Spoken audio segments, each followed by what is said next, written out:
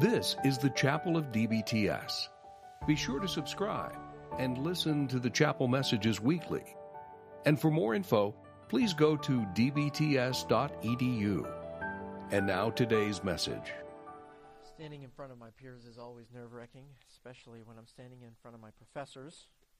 I grew up doing a little bit of martial arts, and the hardest judges were my professors, and they were my teachers, and they were very obvious. Even in tournaments, they would give us the lowest marks in competition to their own students. But it is a blessing. It's great to be back. Mandy and I, as you can hear my son crying in the background, Mandy and I drove up here last night. We've been living in Kansas City, but I miss being here. It's having the camaraderie of men who wants to study the Word of God with you and think like you do and are just trying to grow in grace is a wonderful thing to have. And so it feels good to be back. Please open your Bibles to Mark chapter 9. Mark 9, beginning at verse 33. Ryan, you did say this was already on, didn't you? So you could edit all of it out before you put any of it on the... Mark chapter 9, beginning at verse 33. Our text of study this morning is Mark 9:33 through 37. Before we get into our passage of study this morning, I would like to take a little bit of time and thank my professors for spending some time and effort on me over my MDiv program. Even you, Dr. Dunham, I got to be present for your Rice lecture series and was able to read some of his articles, of which I've greatly benefited, probably more so than any other journal I've read is our journal here I've benefited the most from. So I'm thankful to you guys for your service and ministry. It is rare, I think, to find professors that are pushing students in the academic world to be faithful students, consistent students, and simultaneously demand closeness with the Lord. I think it is probably even more rare from personal experience to have professors that don't mind their students walking into their office just to talk and chat. I've recently been able to take some other classes at different places, and I found that a lot of professors give you this aura like you're wasting their time if you're not in class with them. But I've spent a lot of time in a professor's office just talking, and I've been blessed because of that. As a matter of fact, thinking of rigor, before or after my first semester of seminary here, a pastor on the East Coast called me and he invited me to teach at his Christian school in the Bible, the high school and junior high Bible, and I graciously and thankfully I thanked him for asking me, and then I turned him down because I was committed to the MDiv program here, and him being an MDiv and THM graduate here, he goes, "How has your first semester been?" And I said, "It is more work than I could ever possibly imagine one man could accomplish. But man, am I thankful for being put through the grind." So thank you for that. Mark chapter 9, beginning at verse 33. Recently, there was a world-famous entertainment wrestler who's become popular on YouTube for saying this, quote, "You are talking to the Rolex-wearing, diamond ring-wearing, kiss-stealing, wheelin'-dealing, limousine-riding, jet-flying man, and I am having a hard time holding these alligators down," end quote. Of course, I'm not wearing alligator boots, nor will I ever be able to say that with the same kind of panache Ric Flair did. But I think that Ric Flair actually well summarized what most people in this world determine to be the deciding factor in an individual's greatness. Does a person have wealth, power, and or possessions? Now, such an approach to greatness does not work for the more philosophically minded unbeliever, though. And so for many unbelievers, greatness is not wrapped up in wealth, power, and possessions. Greatness is wrapped up in accomplishments. The author Byron Reyes identifies effecting social change as the mark of true greatness. He points to people as like Rosa Parks and Mahatma Gandhi, Norman Borlaug, who is actually credited with saving over 1 billion lives, along with many other people as great people, because these individuals did things to effect social change in big ways. Reyes even throws Jesus into the mix of great people, while completely overlooking anything Jesus himself had to say about greatness. But Mark chapter 9, verses 33 through 37 is the first of two times Jesus instructs the disciples on the topic of greatness in Mark's gospel. Verse 33 tells us that Jesus' instruction to the 12 takes place in the privacy of a home. The text is not explicit as to whose home they are in. We do know that there is at least one person who is not a member of the 12 who is present, that person being the child that Jesus takes into his arms. But nonetheless, the instruction here seems to be private instruction to the disciples. We also find in verse 33 why Jesus even brought up the topic of greatness. It says, while he was in the house, he was asking them, what were you discussing on the way? Jesus noticed that the disciples were having a dispute, an argument, while he was leading the way to Capernaum from the mountain where the transfiguration recently took place. He'd also just healed a demon-possessed boy. And so Jesus makes a particular point about greatness using three elements to define greatness in response to the disciples' answer to his question, what were you discussing, or their lack thereof, because they didn't answer him. The first element for defining greatness is found in verse 34.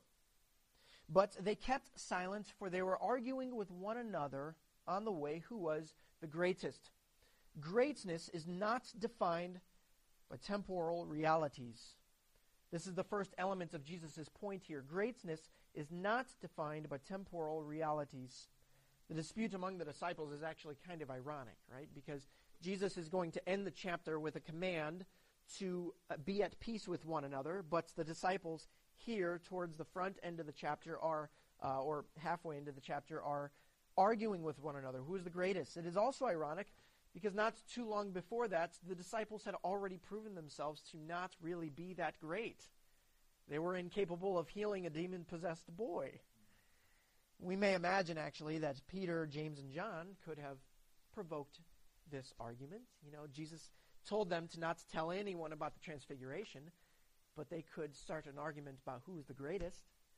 Obviously, they were set apart from the other 12 to be their own group amongst the group, and so might have given them a little bit of pride, arrogance, so they might have started a discussion on the issue of greatness. But no matter the reason for the argument, Jesus' question is answered with complete silence.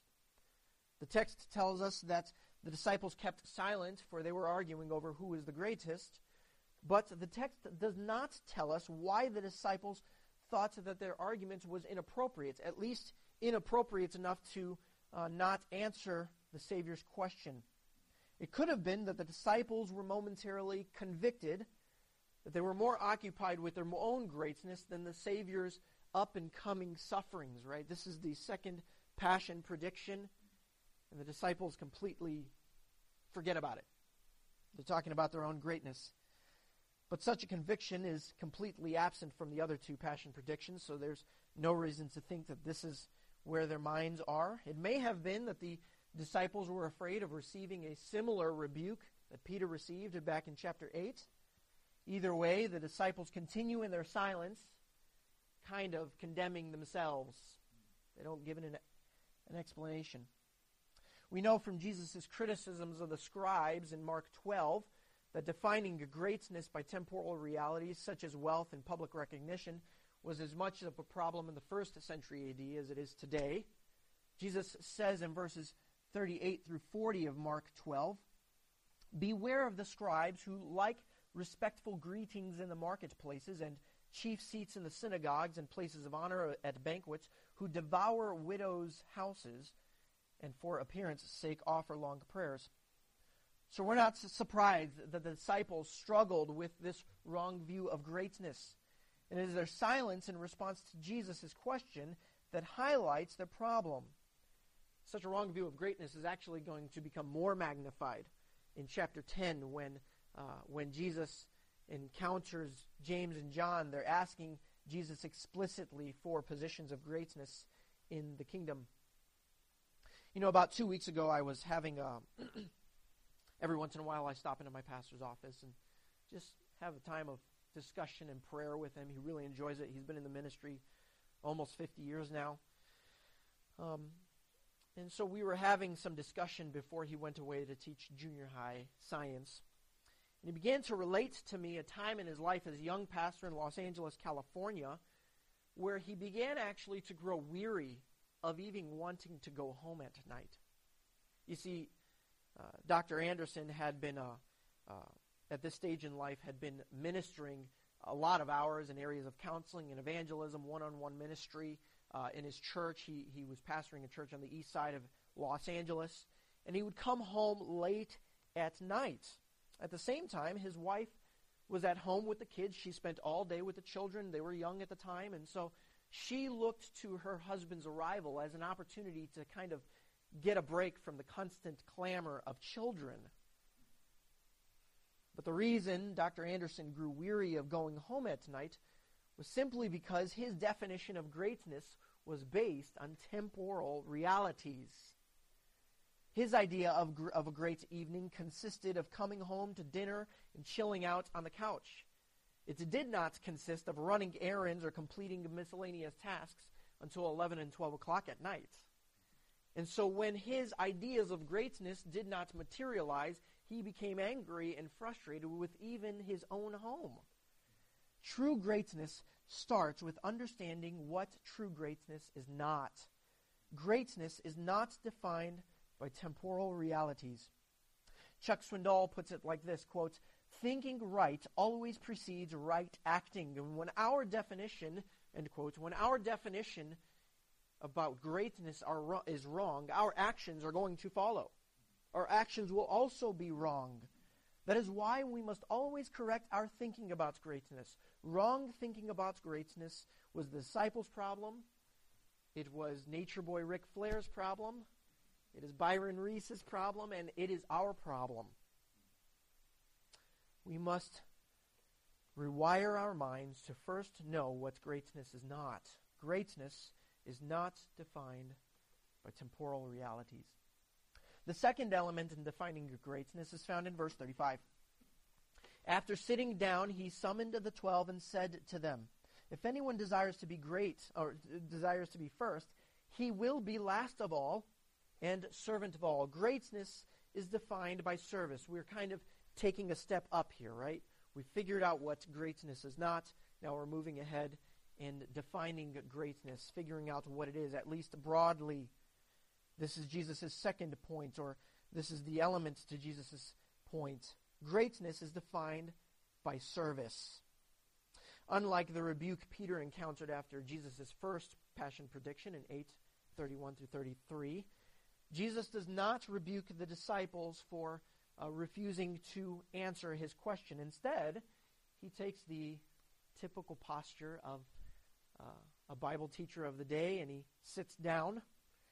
Then he begins to correct their wrong thinking about greatness. Greatness for Jesus means being last of all and servant of all. This word last is used figuratively here in the sense of having the least honorable position. The future tense, he will be last of all, expresses the idea that such is expected if one desires to be truly great in the eyes of God. Such a person will therefore act voluntarily. In other words, if one desires true greatness, he will take it upon himself to serve amongst his own peers in his own orbit, even in the least desirable position. Servant here is distinct from other words used for servant in that it carries the idea of personal service. The disciple of Jesus who desires to be great is to willingly and unselfishly commit himself to serving all people. And I think here in the text, at least in verse 35, that word all indicates just all people in general, which we will get to in verses 36 and 37. Many of us already know that the mid-19th century American evangelicalism was kind of, at least in our minds, was kind of known for a lot of social interactions. Churches were highly involved in providing social goods, usually and hopefully to provide an audience for the gospel. So you have organizations that were founded like the Salvation Army and YMCA, YWCA. I was reading the other day in a biography about J. Gresham Machen. He actually worked for the YMCA at the fronts of World War I. He didn't believe ministers should carry guns or engage themselves in fighting, and he wanted to help out, so he served hot cocoa to soldiers being shot at. Sunday schools became a popular mechanism for reaching the uneducated with the gospel. So American evangelical churches were serving all people inside and outside of the family of God. And even in our day, we actually see similar ministries offering social goods to create an audience for the gospel. You think of women's crisis pregnancy centers, that kind of service, that kind of ministry. You think of drug rehabilitation ministries and college ministries, all kinds of various ministries, services that the church offers and Christians offer to people. I think one area of service that local churches today are actually really missing out on is the area of counseling. Just a good, solid, well-organized counseling ministry in local churches. Some of you know that I've driven Uber for a year and a half, almost 2 years. I've had a few rides, did it full time. And after spending a good amount of time with almost over 4,000 people, I've discovered something about a lot of adults. They're very frustrated at life because they cannot figure out why they cannot make sense out of life. And after conversing with them, it's surprising because they would actually jump at the opportunity, or it seems like they would jump at the opportunity, to sit down with someone they were confident that would actually open up the Word of God and make sense out of life with them. Show them what's going on in their life. Show them how to correctly think. Show them the gospel. One of the best compliments I have ever received in my life was a man who claimed to be an atheist. I think by the end of the car ride to the airport, he at least became an agnostic. That's not much progress, you know. Man, I actually, in the conversation, midway through the conversation, I said, "What college did you graduate from? Because, man, you were smart." And he goes, "Princeton." I was like, "Oh, okay, what'd you major in?" He goes, "Philosophy." I was like, "Okay." But one of the best compliments I ever received is he said, "You know, you make Christianity sound very real. It doesn't sound overly mystical or kind of hogwash. It sounds, you really bring the Bible to light." I was like, "Well, an unreasonable Christianity is not much Christianity at all." And he goes, "Yes, that completely makes sense." But it's surprising how many people would love a strong counseling service to the lost and the unsaved. And what we also have to realize is that would be a service to both those outside of the family of God and inside of the family of God. Because in counseling other people, we also get the opportunity to show other people how to counsel and open up the scriptures to the lost and dying world. The third element for defining greatness is found in verses 36 and 37. "And taking a small child, he set him in their midst, and taking him in his arms, he said to them, 'Whoever receives a child like this one in my name receives me, and whoever receives me does not receive me, but the one who sent me, him who sent me.'" Service to God's people characterizes true greatness. This is the third element to Jesus' point. Service to God's people characterizes true greatness. We've taken our third step up, kind of the pinnacle. Once again, there is a bit of irony here because in chapter 10, verse 13, we find the disciples rebuking people for bringing children to Jesus. But here in this private setting, Jesus sets a child in their midst and then takes a child into his arms. We already know that ancient pagan cultures generally did not have much high value for young children, little children, and women. Boys were generally looked at as some kind of physical commodity because they strengthened the state and the family. Both in Old and New Testaments, people were just prized for being image bearers of God. And we can already clearly see here that Jesus values people from the most recognized in society down to those who are the lowest on the social totem pole of the ancient world, such as children. The question we must ask, though, is who does children represent? Some people think that Jesus is strictly speaking of welcoming children. I think, will readily acknowledge that Jesus is speaking about welcoming children, but some have argued that Jesus is only speaking about welcoming children. Others have proposed that Jesus is speaking of those who are socially insignificant in society. But the problem with both of these arguments is basically it would mean that serving any human being at any given point in time would make that person doing the service a follower of Christ, or at least receiving Christ. But that clearly doesn't work in the light of Scripture. We don't even have to leave the book of Mark. We could just go to the rich young ruler. The rich young ruler is a man we know who was well-to-do, and he, generally speaking, had followed all the laws. He, on the outward at least, had obeyed the commandments, which means most people would have recognized him as someone who served other people. He loved his neighbor as himself, right? Or so he thought. But we find at the end of the rich young ruler, the only time in the Gospel of Mark where you see Jesus love, it says explicitly that Jesus loves somebody. The rich young ruler walks away from Jesus, rejecting his offer of eternal life. He doesn't receive Christ. So the first two ideas don't work. The third interpretation is that the child represents believers. And the strength of this interpretation is that it accounts for the phrase, in my name, right? Jesus qualifies it with that prepositional phrase, in my name. So the verb to receive is not for salvation, but receiving is due to, it's because the person you are receiving because he or she is in the name of Christ. So the verb receive then would be parallel to the verb serve. They're interchangeable. If you are receiving somebody, you are serving them. If you are serving somebody, you are receiving that person as well. This is the same idea that's actually communicated in verse 41. It says there in chapter 9, verse 41, whoever gives you a cup of water to drink because of your name as followers of Christ, truly I say to you, he will not lose his reward. Jesus' illustration then teaches us that true greatness is not wrapped up in serving even the lowest people on the social totem pole. Jesus' illustration teaches us that true greatness is wrapped up in serving God's people. Greatness is defined by serving God's people. That is what Jesus is communicating here in this text. It's his main idea. Greatness is defined by serving God's people.